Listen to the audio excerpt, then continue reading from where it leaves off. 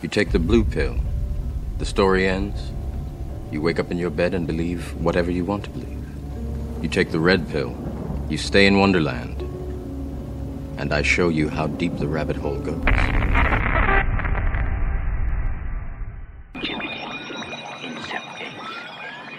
No.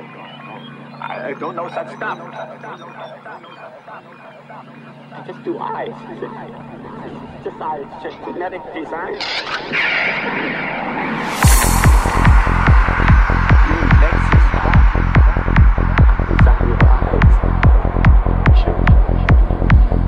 If only you could see what I've seen in your eyes.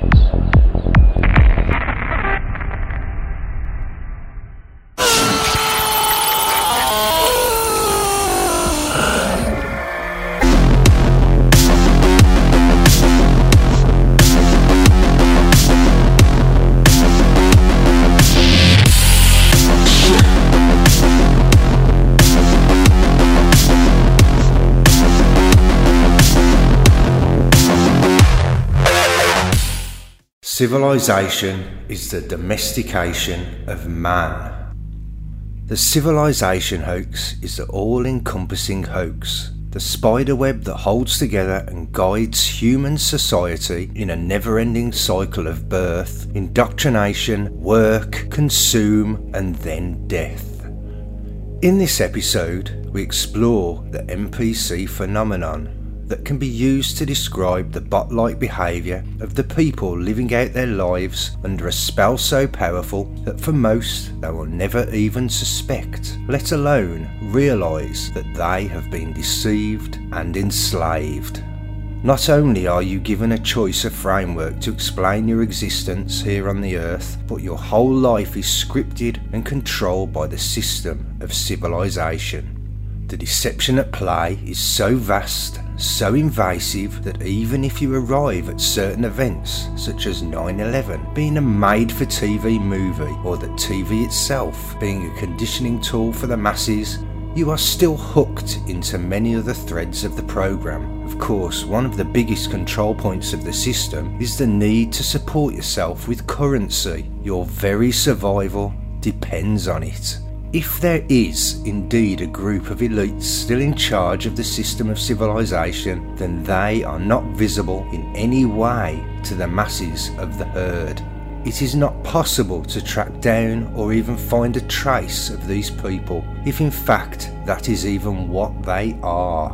The narratives for the herd keeps everything hidden. It may be even possible that elites in charge today have no memory or recollections of a time before the system. As described in the novel 1984, it does not matter who is in charge of the party system as long as the system remains. I sometimes speculate that there may have been a time before the system when man was left to its own devices, but after much contemplation it appears, at least to me, that this may never have been the case. I now honestly think that man and his synthetic reality may only have been in existence for a few generations. Is this place some kind of test for the few that realise what is happening here? Could it be that we are part of a simulation, a ritual to separate the wheat from the chaff? Welcome to the Civilisation podcast. Here is your host, TNG, with special guest John Lever.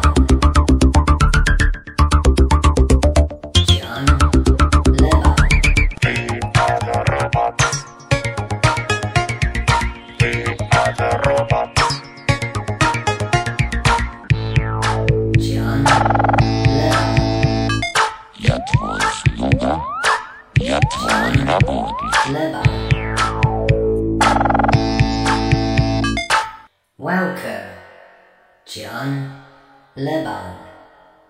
Well, the last 45 minutes have been mind-blowing, TNG. You might have to recap some of what you were just telling me in the pre-show.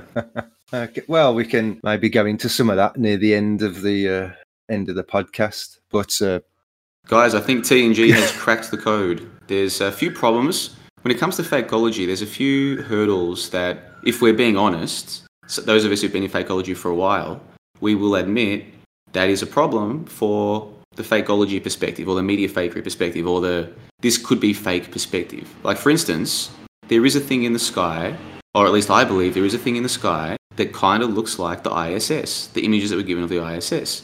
Now, if satellites are a hoax, and I believe they are, how do we explain this thing in the sky that looks like the ISS, right? That is a problem for the outer space as a hoax notion. Not necessarily, it doesn't necessarily destroy it, but it could be a problem. There's another problem, and it's not to do with the space hoax, it's to do with the nuke hoax. And what TNG was just telling me in the pre-call, I think could solve the problem. Big time. And I have to say, TNG, with the greatest of respect, it is kind of an obvious solution. I can't believe I didn't think of it. Now, I'm not trying to make you let the cat out of the bag in the first 2 minutes of your own show, but very interesting what you were just telling me, I have to say. I'm thinking about it as we speak. And enjoying a nice little cafe latte here in beautiful northern Thailand. I'm in Chiang Mai, listeners. It's great to be here. Fantastic stuff. If you can hear noise in the background, I've got my door open and the sun is about an hour away from going down. So it's twilight, there's a bit of a breeze, and there's some species of bird that lives around here that never shuts up. So if you can hear that, I do apologise, but hopefully it adds some ambience to the call. John LeBon coming to you from Chiang Mai, Thailand. TNG. I'm finally here, can you believe that? Finally here, mate. I've been talking about it for years, and I'm finally in the Mecca for so-called digital nomads. Finally. Yeah, and you've extended your stay for a month as well, haven't you? Yeah, I did do that. And to do that here, you've got to go to immigration. They'll let you stay for a month, pretty much no problems. But if you want to stay for even one more month, you've got to go to immigration. The office is packed full of people. You've got to pay, let me think, how do I convert it for you? About 60 or 70, yeah, probably $65 for 1 month extension. And that's what I've done. And so I've got 3 more weeks here. Yeah, I'm loving it, mate. This place is great. It's everything I hoped it would be and more. So I'm very happy. I did have one thought about this. You've brought that up a few times now that you have to pay to stay. Is that money going into the pockets of these customs people? Or is that actually officially, are you getting a receipt for that? Well, you don't get a receipt. You do get a special marker in your passport. So that part is legitimate. But in terms of where the money goes, I would be very skeptical that the money is making its way to wherever it's meant to make its way to. And I can tell you that what the police do here, not everybody, but most people rent a scooter. Now, to be legally driving a scooter, you need to have a bike license from your home country and an international driver's permit from your home country indicating that you are allowed to drive a bike in your country. So in my case, Australia. Well, most people don't have that. So the police set up checkpoints every day around the main square of the city. And if they catch you, they issue you with a fine. If you're a complete noob, they might try and sting you for 1,000 baht, which is about 35 US. If you're just an average person, they'll probably try and get you 500 baht, which is about, I don't know, 18 US dollars, 17, 18 US dollars. If you know what you're doing, though, you can talk them down to 200, which is the actual fine that it should be. Now, does anyone believe that those fines are going to the treasury of the Thailand country? I don't think anyone believes that. Now, I'm trying to couch my wording here so as to not say anything too much, but I think you can read between the lines there, T. I hope I've answered your question. I think that more than answers the question, doesn't it?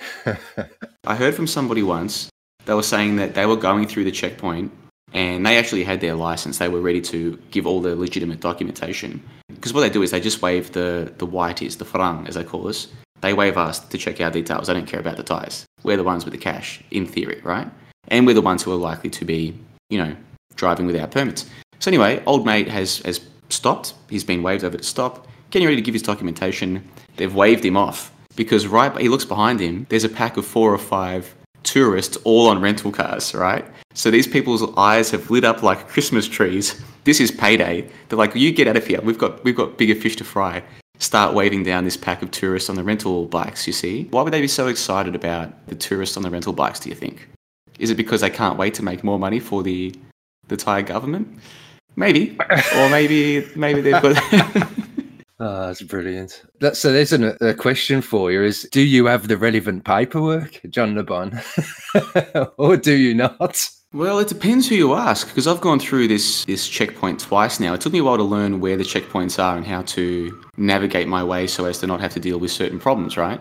So I've been through the checkpoints twice. The first time, I handed over my license and I handed over my international driver's permit, which I keep on me. The police officer was cool. He's like, "Oh, where are you from?" And I'm like, "Oh, Australia, da-da-da-da-da." And he's like, "Here you go." Giving the paperwork back, off you go. I'm like, beautiful. I was hoping that my paperwork would be sufficient. The second time I went through the checkpoint, I'm like, this will be a piece of cake, no worries. Hand over the license, hand over the driver's permit, and he had a big smile on his face, hands it over to his boss, 500 baht, thanks. And at the time, I didn't know about the whole it's meant to be 200 thing. Because what you can do is you can say, okay, I'll pay at the station. Well, they don't want you to do that, you see. Because if you pay at the station, it's 200, and you're not paying them. So when you say, okay, I'll pay at the station, all of a sudden 500 becomes 200, if you get what I'm trying to say. Yeah. But I didn't know that at the time. So I had to hand over the 500. So to answer your question without saying anything that's too incriminating, who knows? Who knows in this beautiful world of ours if I have the correct paperwork, TNG? All I know is I've got my scooter, I never drive after drinking, and I'm safe and I'm happy and everybody's happy. And whoever got my 500 baht, I'm sure he's happy as well. That's the world we live in. He's very happy. What unbelievable. Oh dear. But it works out to be $17 US. I mean, that's money I'd rather have in my pocket. But at the end of the day, and here's the best part too, they give you a receipt to say that you've paid this fine, and it works for 3 days. So you can't be fined for the next 3 days. So if and when that happens to me again, I'll just say, right, I've now basically got a free pass in this country. I'll go for a ride around the mountains for a couple of days. Do you know what I mean? So I'm not hoping to get caught at one of these checkpoints. But if it happens, I'll be like, all right, $17 for 3 days, free coverage in this country.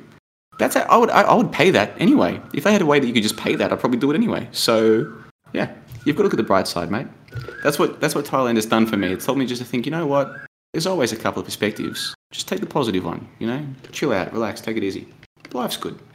It's a strange world, that's for sure. Certainly is. I feel bad, man. This is your show. We haven't even done a proper introduction. What's the topic? What are we talking about? I really should just shut up and I'll let you get the lead in there. I'll let you get the hooks in there. Tell the listeners, what are we talking about? I don't know what we're talking about. Listeners, I have no idea what we're talking about. I think we're talking about non-player characters, but beyond that, I have no idea. Well, this is the second episode of the Civilisation hoax. I'm saying it's the Civilisation hoax. That is not the name of the podcast, but it is the Civilisation hoax that we're discussing. We've talked a number of times about NPCs and essentially people around us being no more in form and function as bots. And I think this all plays neatly and nicely into the concept of the Civilisation hoax itself. So I know we have discussed this before on your site, but I think this translates nicely into these concepts that I've got going on with this podcast, and would really like to get your take on and your thoughts on, one, the programming of the people and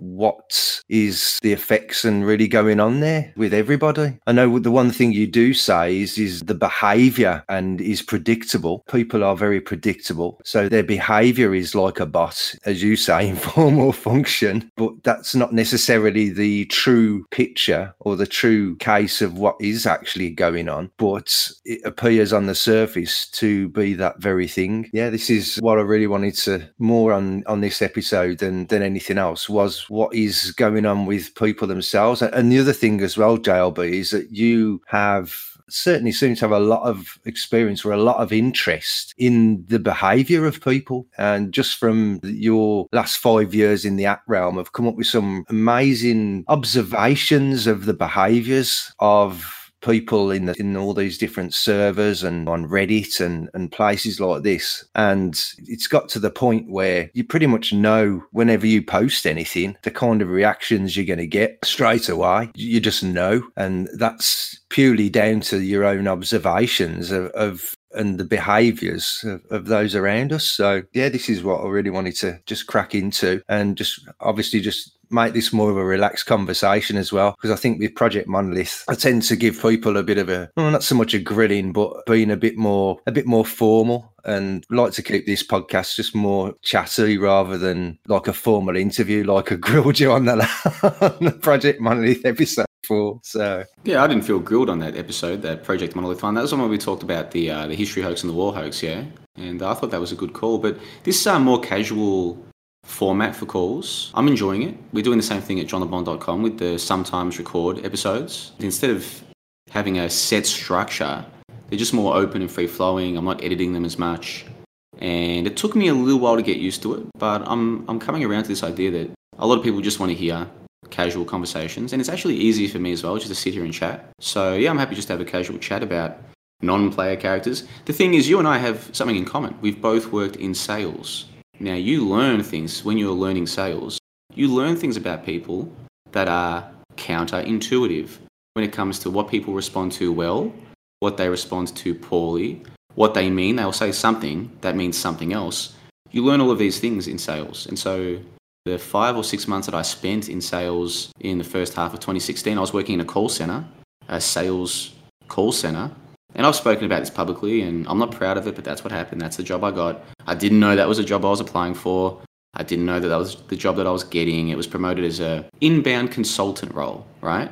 Which it kind of was, but not entirely. And so it turns out I was working in sales. And so I learned all these things about people that I just had no idea about. And you've worked in sales as well. So I'm sure you got some insight into the human condition, what humans are, in your time in sales as well, I'm sure. I certainly have, John. The difference between you and me is I was completely aware that I was going into a sales role. And the reason I actually did that was because I worked in laboratory environments for so long and worked my way up to technical manager level in laboratories. But the money was still pretty poor, I'd have to say. So I purposely went into sales because, one, I actually enjoyed the social interaction side of it, or the building relationships with potential customers. But unfortunately, and this is the way of the world, money is what we're all there for. That's why we go to work. The money you can earn from a sales job, especially if you're talking about commissions as well, on top of a paid wage, you can double, treble what you're earning from a technical role, which in itself is madness to me, because some of the expertise or technical expertise some people have in certain areas, it's just like this strange levels of or pay scales that people get given, and the worth that's put on a job. But for a salesperson, because you can be individually making so much money for a company, you get a percentage of them sales, and usually quite a small one, to be honest. But it's crazy, mate. It really is. Yeah, I knew that I was going into a sales role, but I also, over the years, I did a few courses, went out with people who would coach me, teach me a few tricks. Yeah. The predictability of people and what you were getting when I was sitting in front of potential customers, and I'd assess this person and follow a bit of a path or a bit of a plan to arrive at a sale. So it's crazy stuff, mate. It really is. And that's what happened with us. They gave us a script, and when you go through training, it was 2 weeks of training before we were allowed to make a single phone call. 2 weeks of training. A lot of that was to do with government regulations in the industry that we were in, but a lot of it was to do with talking with the client. How do you talk with the client? And coming up with a script.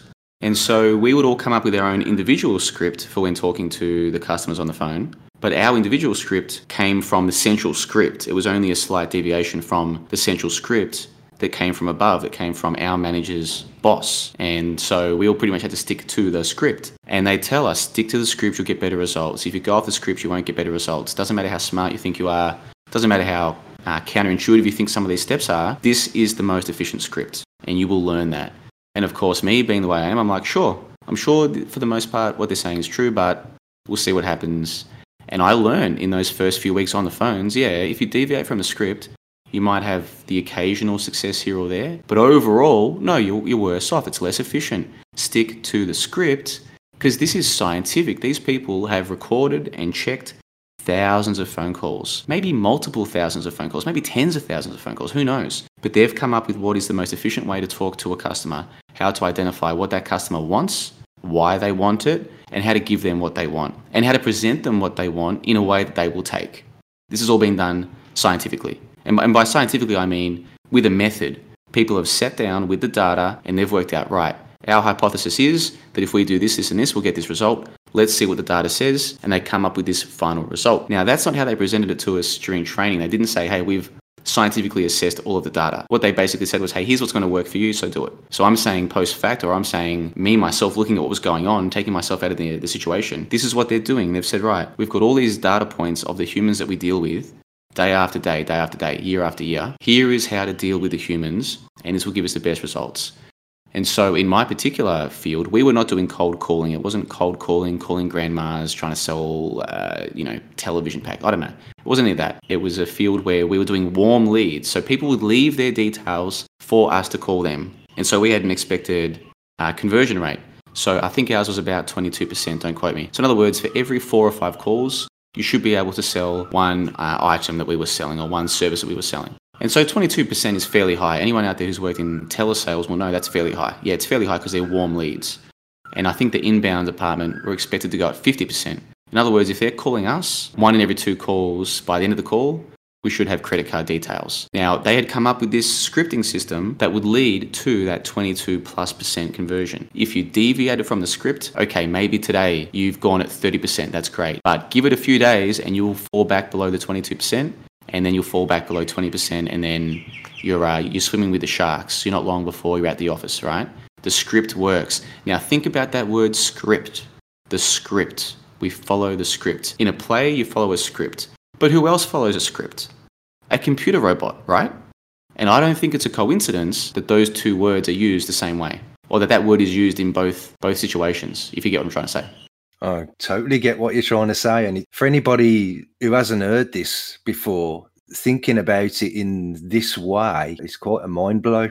It really is. Essentially, no matter what area of life you're in, wherever you could apply a script to any situation. Now, I suppose the one difference between what I was doing and what you were doing, you were on the phone, while most of my work in sales, obviously, yeah, I did have to make phone calls, make appointments, things like this. But the majority of my work was face-to-face. So I would go and visit a customer. So this kind of thing went in another direction as well. There's one person in particular who taught me quite a lot about putting on a mask. So putting on a character in relation to the potential customer you were visiting. So you go in and assess the customer, and you would kind of start adapting this mask to fit in with this customer, and obviously as well show an interest in the person, adapt your character to the potential customer, and still be following kind of a script as well. So it is crazy stuff, mate. It's all, as you say,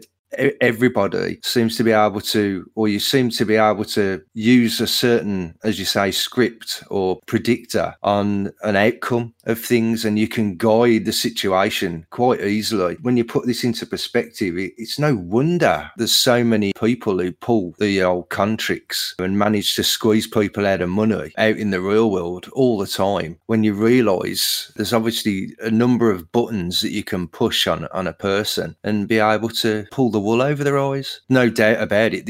By using a script in sales, this is exactly what you are kind of doing, even though you can feel good about it, I suppose, because, you know, they've approached the company in the first place. It was something they wanted in the first place, and you are actually, I think in your case, you were actually helping them to save money anyway on something that were already purchasing. Well, that's the interesting thing. A lot of the time we were, because the field that I was in is heavily regulated by the government, and there's no lock-in contracts. So no company that we were working on behalf of could possibly lock somebody in. In fact, that was why in that particular company, you didn't get paid your commissions in the fortnight of the sale.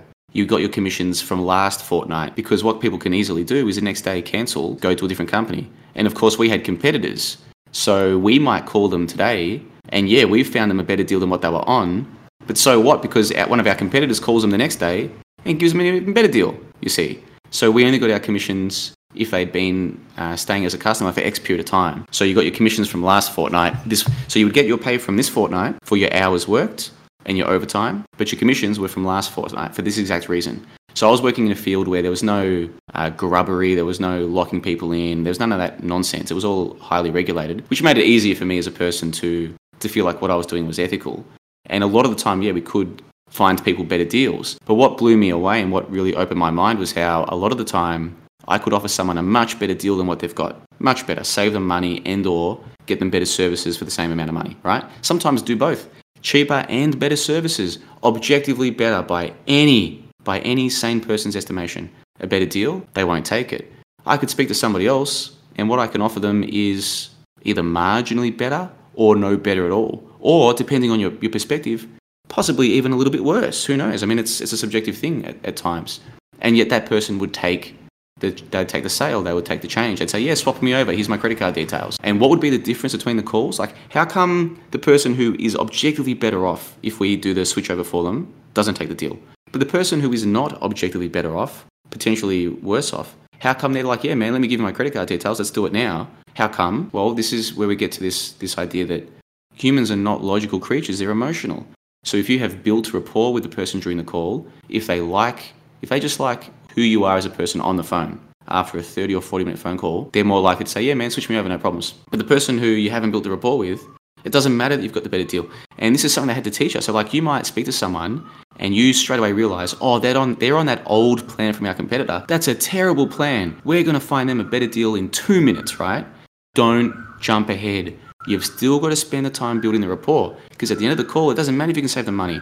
They won't care if they don't like you. They've got to like you, right? And so this is like a tough lesson to learn at first. You're like, no, man, I'm speaking to one of these people. They're with XYZ company. That's a terrible plan, man.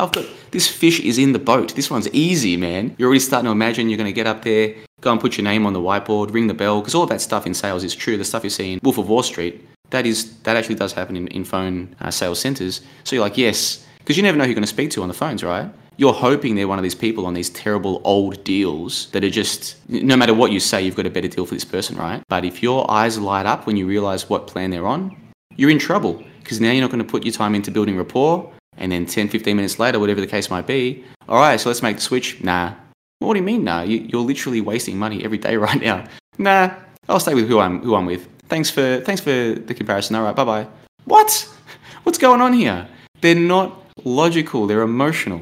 You see, and I didn't understand the depths of this until I worked in that job and phone call after phone call, you're learning about the people. You know what I mean?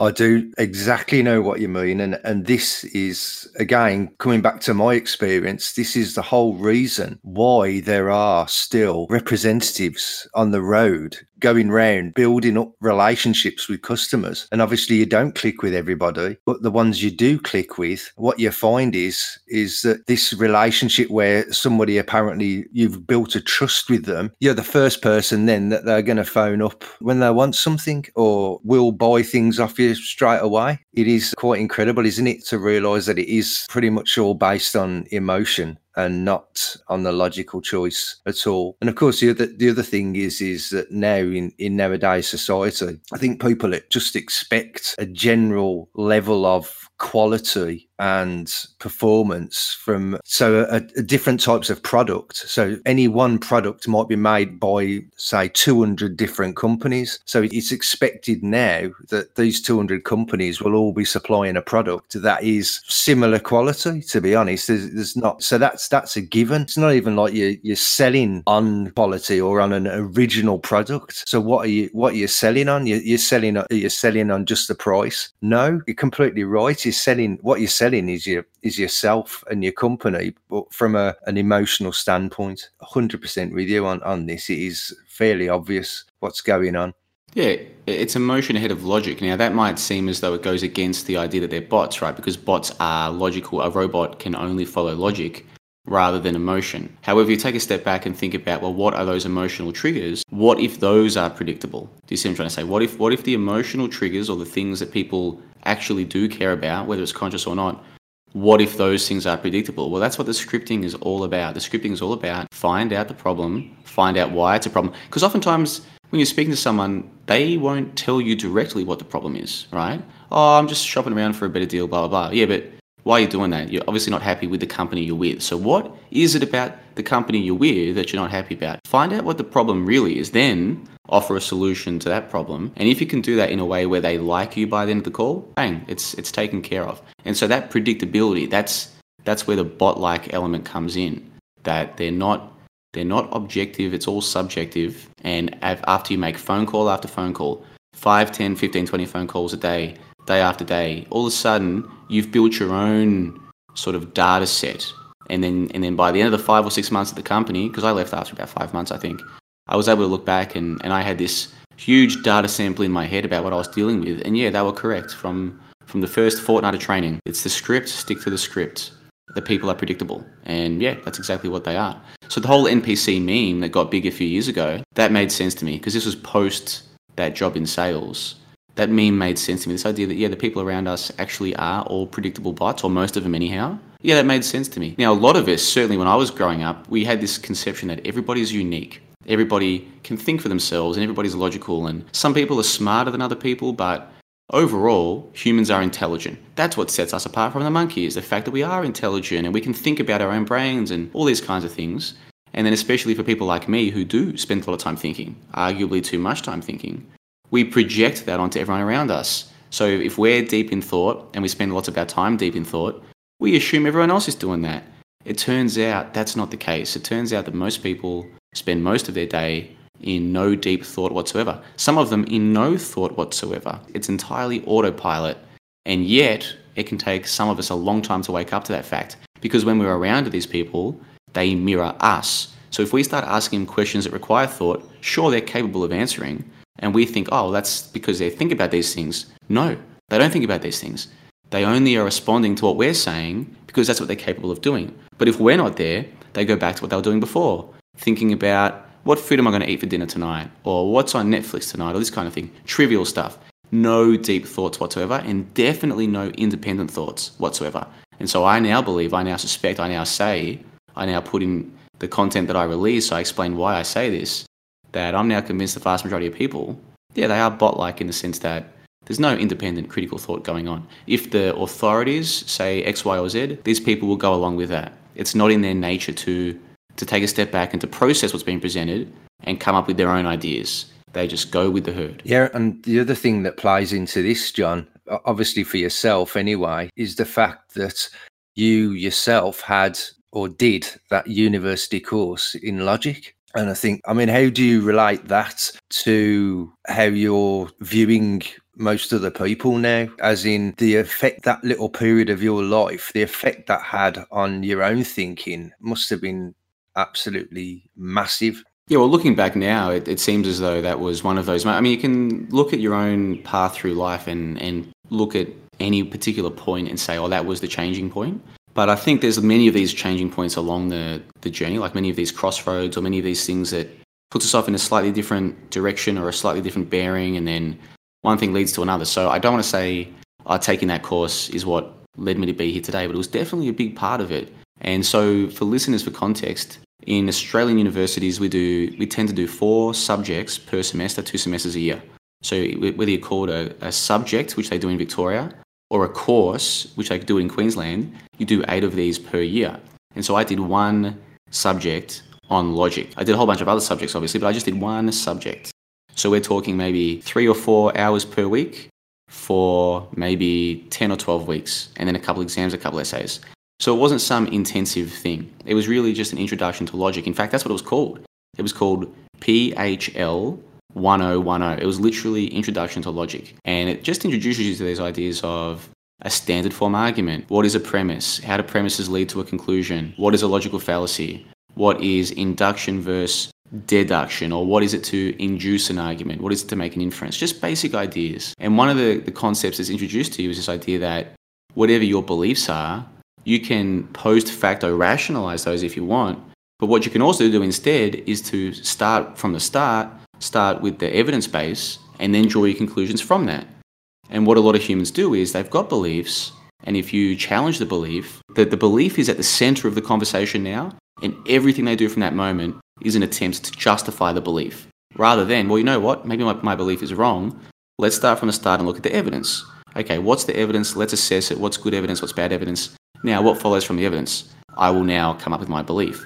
And so, for example, if you're talking to somebody about, suppose they believe that you need to eat 3 meals a day. And many people do believe that because that people seem to promote this idea, oh, you've got to eat 3 square meals a day, right? If someone has that belief and you talk to them and you challenge that, chances are the rest of that conversation, the next minute, 5 minutes, 20 minutes, half an hour, 2 hours, everything that person's going to do is going to be an attempt to justify the belief that's already there. What that person probably won't do is say, you know what, maybe we don't need 3 meals a day. Let's look at the evidence we've got available to us. Let's look at the evidence of what happens when we have 3 meals a day as individuals, our anecdotal evidence. What happens to my friends when they don't eat 3 meals a day? More anecdotal evidence. Is there any scientific evidence on this? Can we look at the empirical data, etc.? Let's get all the evidence together and then decide, do we need 3 meals a day?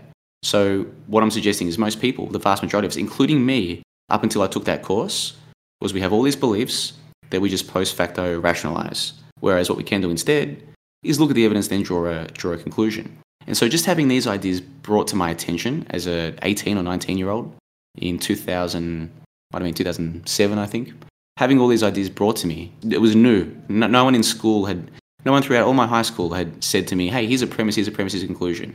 Here's a way to form an argument. It was all new to me. And most of the people I've met, they've never had any training or any introduction to this at all.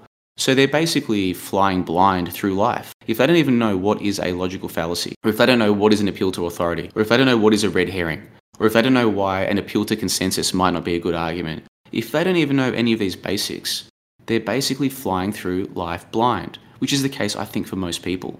So I guess to answer your question directly, that course that I took back in first year university, yeah, life-changing. To the point where I've still got the study guide. I've got it with me to this day. I'm traveling around Asia. I've been in Asia for 12 months now, traveling from city to city, country to country. I've only got a couple of books with me that I take everywhere. And I've got my study guide, my reason and argument study guide from PHL 1010. Because it's good to just flip through it every now and then, just to be reminded, oh, that's what that means. That's what that fallacy is. Or it's just good to get your brain thinking. Like, what is a standard form argument? Why does it matter? I think it's good for me just to tick my brain over. So that's the impact it's had on me. All these years later, I still keep that guide with me. So I feel fortunate in a sense that these ideas were brought to me back when I was only still fairly young. I hadn't built up all of these beliefs and frameworks that I had to defend. You speak to a 30-year-old or a 40-year-old or a 50-year-old now, they've spent their whole life building up all these beliefs. Of course they're going to post facto rationalize every single one of those beliefs. The vast majority of them. They're not going to say, well, you know what? You're challenging what I thought I knew. Let me sit here for a moment and think about what my evidence is. You know, they're not going to do that. They're just going to defend what they already believe. And why wouldn't they? That makes perfect sense, given that they're lacking this notion that there's another way to do things. It's very convoluted, I think, in a way. So we look at people in general and you think, well, why? What does the mainstream say or seem to promote as being an intelligent or clever person? And when you take a step back and have a look, it all comes down to the way people are schooled or taught in this method of repeating information. So taking in a heap of information and being able to repeat it back. But as you say, the actual processing of said information, except within specific boundaries, as in maybe you're given a certain problem within a certain subject to solve, it doesn't transcend across subjects in any way when you've been schooled and after, obviously. And it all plays hand in hand into this non-critical thinking. Nobody, as you say, is taught this, when this should be taught in primary school or elementary school, as the Americans say. This kind of courses and things like this, that this should be taught to all children. It really should be. And you think, well, why is that? Why has it been took away from society? Because it has been. That course, is that heavily promoted? I doubt it. You know, they are out there. There are people still taking these courses, but they're few and far between. I didn't take one of these courses. It took myself. It was my own interest in the thought process and things like this that led me to start looking into fallacies and the trivium and whatever, pushing myself to and my own interest to actually find out about it and try and start learning and understanding what was going on there. But for the most part, you know, a clever person in the media or in our civilization is somebody who can essentially parrot back information. Just like a computer, just like a bot. You're the cleverest academic because you can take in stories of history and then parrot them back as close to the original storyline that was given you in the first place. And that makes you a clever person. Clearly it doesn't, does it, John LeBon? Clearly it does not.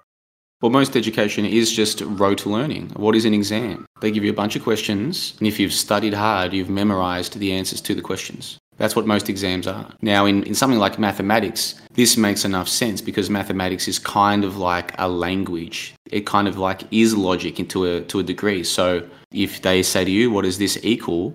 Or what is the solution to this problem?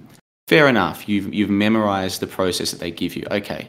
But when it comes to something like history, okay, now we're supposedly talking about what happened in the objective world, the real world, 50 years ago, 100 years ago, 2,000 years ago, as the case may be. Okay, now we're talking about something that, why should I believe what this textbook says all of a sudden? Because this textbook is giving me one interpretation. Is this the only interpretation? Mathematics is less interpretable. Okay, so 2 plus 2, most people, if they accept the axioms of mathematics, they're going to come to 4. Whereas history, does it work? Are there axioms that we have to accept? I don't think so, because none of us were there to see it. So the textbook gives us one interpretation. Are there other interpretations? And then, does this textbook give us reasons why it's saying these things? Does it give us footnotes and references? During the exam, are we supposed to show our own footnotes and references? No, chances are we're supposed to just tell the examiner what the examiner wants to hear. And the examiner themselves is marking from a sheet that they've been given. Like, they know what answers are good and what answers are bad, so they're going to a program as well. So most of our education is rote learning. It's just memorizing stuff and parroting it back, isn't it? It certainly is. I think that it's actually a specific method as well, isn't it? Is it some Prussian learning method or something that was put into place 100 years ago? Yeah, I've heard people try and say that. I've never spent enough time looking for the evidence to find the evidence to verify that meme, that concept that the Prussian education system was pushed over the West. What I did find, though, was a book called The Principles of Secondary Education by a guy called Alexander Ingalls. Now, this Ingalls guy, they named a lectureship or a professorship or some kind of scholarship at Harvard in secondary education after this Alexander Ingalls guy. So obviously he was a very influential guy in education, and he must be respected. Why else would Harvard honour him in this way and have these awards or what have you named in his honour, or this lectureship named in his honour? Why? He must have been a prominent guy. Now, what did he say in his book, The Principles of Secondary Education, 100 years ago? He said that the purpose of it was to make people conform, to conform people, to make people predictable. This is what he was saying in the book. So you and I can sit here and say, oh, why doesn't school teach people logic? Why doesn't it encourage them to evaluate what's being presented and to check to see if there's fallacies involved in all this? Why doesn't secondary education do that? Well, because according to Ingalls, it was never supposed to in the first place. That's not what he wanted. That's not what the establishment wants. Why would they want a whole bunch of people thinking for themselves? How does that help the establishment? How does that help society? Seriously, how does it help society? Society is better off, some would argue, if most of the people spend very little time thinking and instead just do what they're told. If they're told to wake up at 7 o'clock and be at work by 7:45, that's what you want them to do. Because if people don't do that, things don't work smoothly. The bus driver doesn't turn up. Now 30 people can't get to their jobs. They can't get to their jobs. Now some person, their appointment gets cancelled. Sorry, he's not in yet. His bus got cancelled. Like, when people stop doing their jobs, society doesn't work as smoothly as we want it to. Now, is it more likely to work smoothly if you've got a whole bunch of people who are thinking for themselves, or if you've got a whole bunch of people who just do what they're told? Probably people doing what they're told. So 4 or 5 years ago, when I was still new to all of this, and I was raging against the machine, and I wasn't happy that the lemmings were being brainwashed and all this kind of thing, I thought this was all bad. Whereas now, I've come around to this position of, well, maybe it's not such a bad thing. Maybe. I'm not here to argue that it's a good thing, but I'm open-minded to that now, in a way that I wasn't 4 or 5 years ago. Well, this is the revelation, isn't it? I mean, today, for instance, I was like, I want to get home an hour early so I can read TNG's latest articles, take some notes. If he wants to talk about NPCs, let's see where the conversation goes, but I want to have a few notes here just in case. I went and got myself a cafe latte, an iced cafe latte, right? I went in there, I ordered it. 3 minutes later, it was done. It was ready. It was beautiful. I just finished it. It was great. right? That person had to do their job. Someone had to train them how to use a coffee machine and how to use the cream and all this other stuff, right? And how to, bang, put it on the thing and notify me, hey, it's ready, right? Someone had to train this person to do that. And some person had to train that person how to do it. Now, that person, to get to work, either caught public transport or they rode a scooter. That scooter breaks down. Someone has to know how to fix that scooter. There are all these skills that people have. They're pretty basic, but they all involve rote learning, and them doing their job makes it easier for me to enjoy my life. And then if I have a job, and I've had many jobs over the years, if I can stick to my scripting, if I can stick to my training, people are better off. So for instance, I used to work in fast food. Now, when I'm making a burger, if I put too much sauce on the burger, whoever gets that burger, he'll never know that I made it. He'll be like, man, this burger's got too much sauce, it's crap, right? I've just ruined his meal. If I stick to what I'm told to do, that guy's going to get a burger that someone has decided this burger should have this sauce and this amount of this sauce, right? So me sticking to that training, that guy's going to have a better burger. And everyone listening to this, or almost everyone listening to either has a job now or had a job in the past, where if they stuck to what they were told to do, didn't try and think of better ways to do it, just do what you're told, everyone's better off. I no longer see this as such a bad or evil or malevolent or nefarious thing. I no longer see it that way. I used to, but not anymore. Again, I'm totally with you and on board with this, John. It is quite obvious to me that to have a society like this, the benefit for the majority of the society is it's just all going to run nice and smooth. This all plays into hand in hand into this podcast, and that the human race has been domesticated.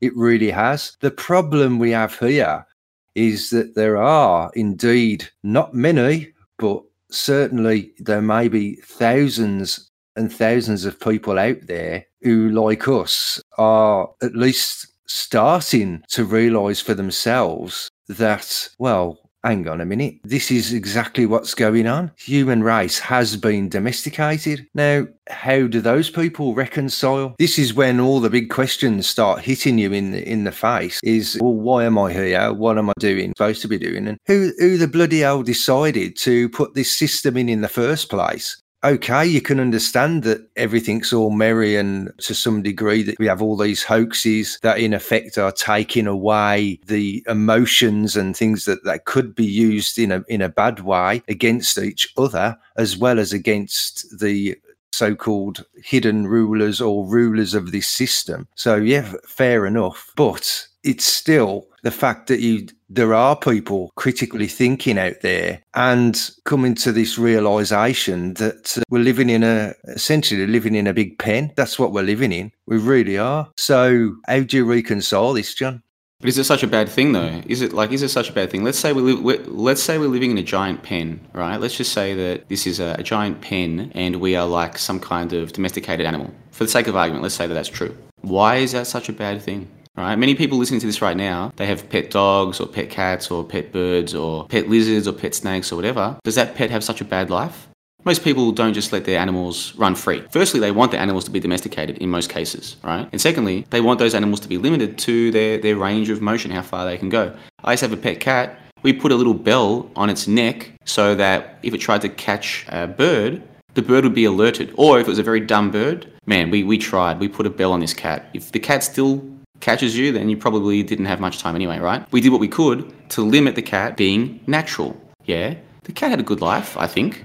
And most people listening to this, their animals have good lives. Why can't we have good lives in this? Let's just say we're domesticated, we're in a giant pen. Why can't we still have a good life? Why does it have to be such a bad thing? Well, you can have a good life, and I don't deny that. And to be honest, no matter who you are, you can make the most of what you have at your own disposal to advance yourself as much as you want, whether that be being an entrepreneur or doing amazingly well in a career and raising a family, whatever you want to do. But the choice is yours. Obviously, it is bound within the system itself, so that all the criterias for how most people's life run is set. The parameters are set by the system. However, there still is that irking thought in the back of my mind that the potential for certain people is absolutely vast. And you think, well, to have a system that is completely just treating everybody the same and burying that potential really it's a bit crazy to me. It really is. So the thought still crosses my mind is what could, at least maybe on an individual scale, is, what could people actually be? What could they actually do given the backing of a society as vast as our own? But instead, that's not what happens, is it?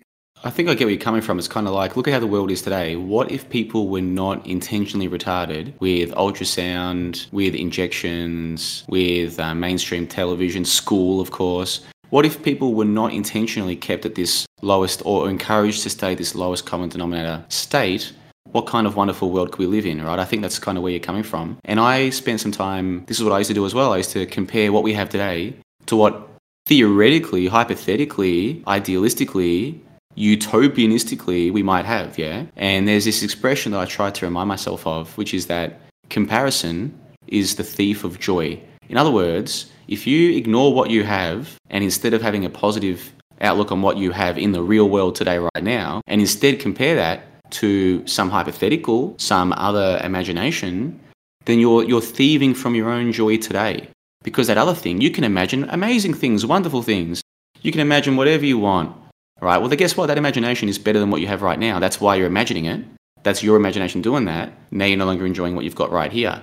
So this idea of, but we could all be so much more if the system was different. Okay, let's just say that's true. The system is what it is right now, though. So how does that help us? How does that help me as an individual to spend my time thinking that way? Because I'm not going to change the system. And anybody out there who's listening to this, if they're being honest with themselves, they know they're not going to change the system. And this whole, if enough of us get together and do what? We're not changing the system. Come on, let's be serious. The system is what it is. So we can either be positive about it, or we can be negative about it, or we can go through ebbs and flows, which is what I tend to do. It's up to us. But the system is what it is. And I think there are many good things about this system. I'm talking to you right now. I'm talking to you in zero latency. This call is costing us nothing. How come I can talk to some guy on the other side of the world in real time, zero latency, no interruption? Why can I do that? I didn't invent this technology. The same people who supposedly are so evil gave me this technology. And then people come back to me and they say, they only did that because they want to, they want to do bad things. And I'm like, okay, but I'm having a good conversation right now with someone who I enjoy talking to. That's what I'm focused on. So who are these people who are constantly focused on the negative, and how do they help me is what I want to know. That's where I'm at now. Yeah, I'm totally with you on that. I think to me, it's just this potential aspect. And to be honest, because I do have these such deep thoughts all the time about what's going on, and obviously I can also see that the way the system is and the fact that everybody's been domesticated, it really does all play into all the hoaxes and everything that we keep coming across today. And the war hoax for me is one of these biggies. It really is so obvious now when you realise that what's happening on an earth-wide scale to civilization, to the human civilization, and to actually anybody who comes across what's going on with the civilization itself and with the programming of people and the guiding of humanity, how it is, and then or hear about the war hoax and not be able to fit that in with how with what's going on, it beggars belief for me. It really does. All these hoaxes, all these major hoaxes, the space hoax, the history hoax, the lot of them, they all tie hand in hand in with what I'm now calling the civilization hoax, because that's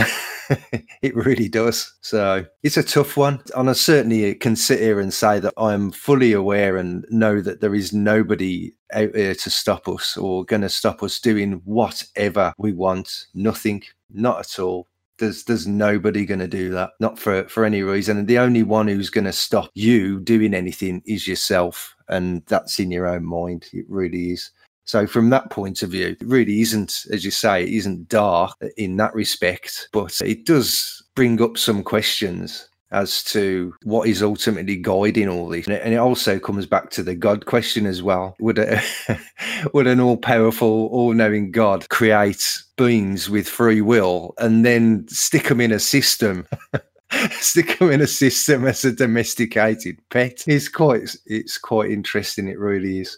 Yeah, if there is a creator, then it would seem that way, wouldn't it? It would seem, if there is a creator, whether that creator is a so-called god, or it is a computer programmer and this is some kind of simulation, or whatever people conceptualize a creator as, yeah, in a way, we're kind of like lab rats. It could be that way anyway. Like, it could be that this is some kind of broad experiment, either on us as a collective, or on us as individuals. The individual, as in myself in my life, you in your life, and each listener in their life, they are kind of like the experiment. What will you do in this environment? What will you do in this environment? And is what you're about to do, has it already been predicted to 100% accuracy? Has it been predicted to 50%? Are they still tweaking the system? Are you kind of like the part of you that is a soul, or that is unique, or that is organic? Is that being tested by the simulation, the fake reality? Is that what's going on? These are things I wonder about sometimes as well. And obviously I don't know, and I'm sure you will say that you don't know, and the listeners, if they're being honest, they'll probably say that they don't know. This is the great mystery. But the mystery to me is not something that is problematic. The mystery doesn't stress me anymore. The mystery is not something that worries me. Sometimes I actually find it kind of cool. It's like every day is a mystery. That's a lot more fun than knowing exactly. I mean, imagine if you knew exactly why you were here. What if there was some way for them to communicate to you? Yeah, actually, you've worked it out. You are organic and real. We think we can predict everything that's going to happen for you, but we haven't perfected it yet. We've run this test thousands of times, millions of times. In fact, we've run this test so many times, the numbers that we would have to use to convey that number of times to you, you wouldn't be able to understand. But let's just say we've got it pretty well worked out, but we haven't nailed it yet. So you are here in what you would call a simulation, and we're observing you, and all these things that happen to you, we're throwing them in there just to see what you're going to do, and we're learning. And we don't know exactly what you're going to do next, but we're confident. You know what I mean? And actually, we've used something like you many times because you always seem to be a bit different to the norm. That's why you ended up being one of the people who could see the cardboard and the aluminium foil on the lunar lander. That's why you're here, actually. There's something weird about you. You keep throwing us curveballs, but we're getting better, right?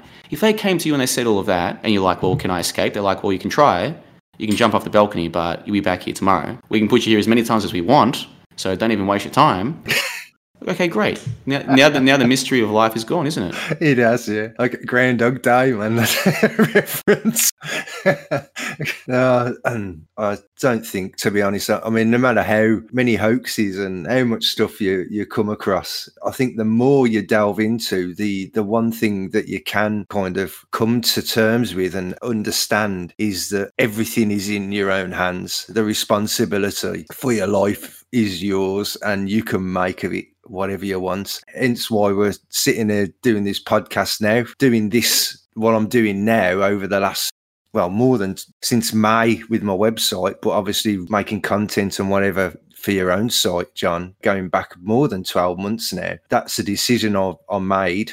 And the only thing I see is being of benefit for me, and not so much even in the fact that I'm discovering all these revelations and hoaxes, but the fact that making the content and learning all these new things, how to build a website, how to market and do all these things, it's all adding to my experience, but it's also adding to my knowledge base as well. And it's all helping me progress. And even at 50 years old, I still have, there's much I could learn and use to improve my life. So going back to old Marcus Allen and what he was talking about, and has talked about for a long time now, really, is that there's so much here that can improve your life if you choose to learn it and go down that route. Unfortunately, going back to the subject matter of this podcast, the majority of people will not do that. Even when offered it on a plate, will not try and better their own lives. They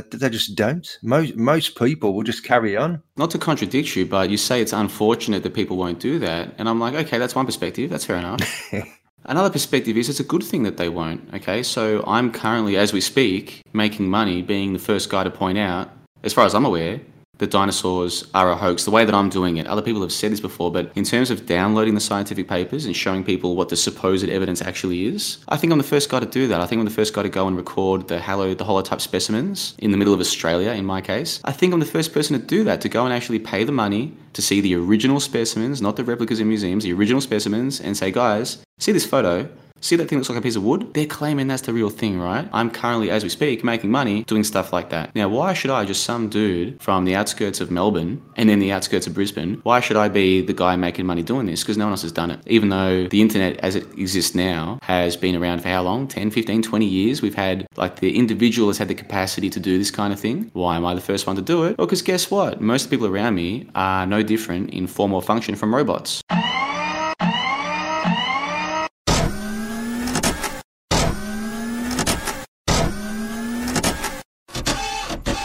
They won't put here to do this kind of strange, weird thing. And I use the word put here, that's getting very teleological.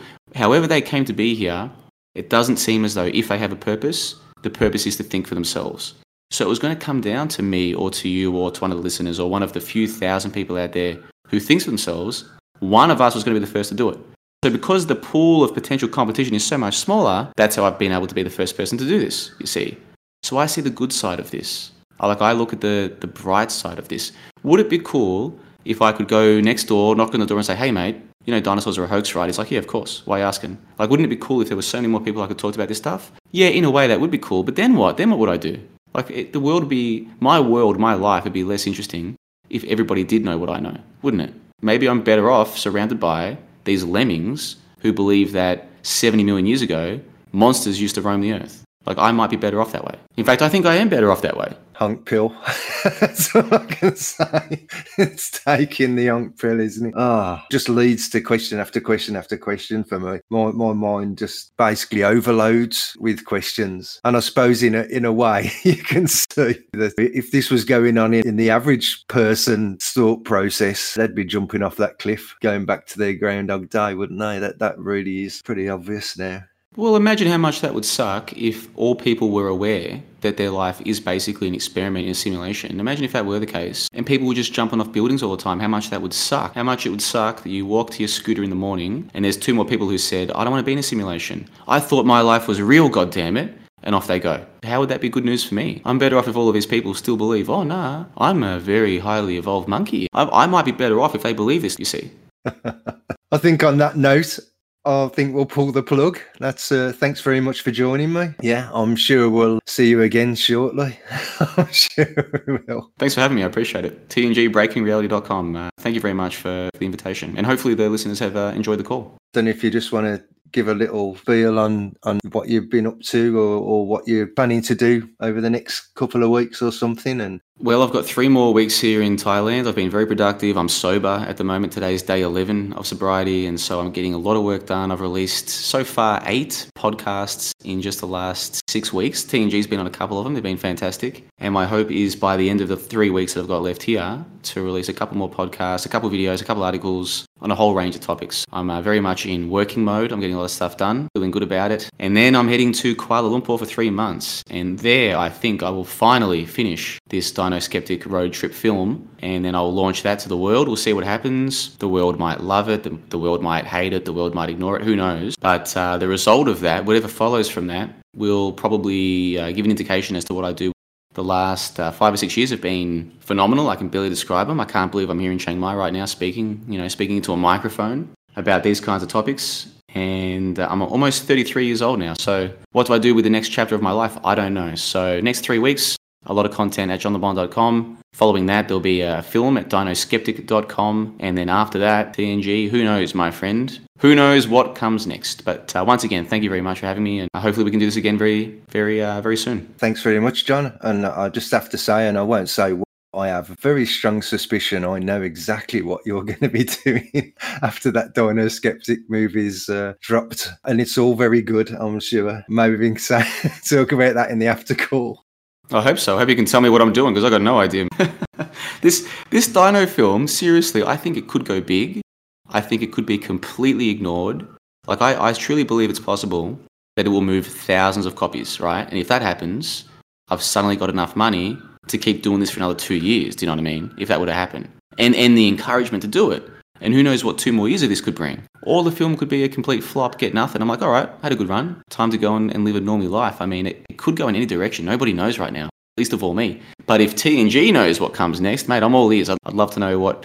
I got no family, I got no kids, I got no career, I got no car, I got no house, man. I got no connection to this material world other than a laptop. You got many years ahead of you, mate. That's one thing you have got, that's for sure. Well, we can only hope so. But, mate, you need to wrap up the show. I'll see you in the after call. Yep, thanks very much for coming on, John. I hope everybody will join me for my next episode, which will be with a new content producer who's making a bit of a splash around here. So thanks very much, everybody, and I'll see you soon.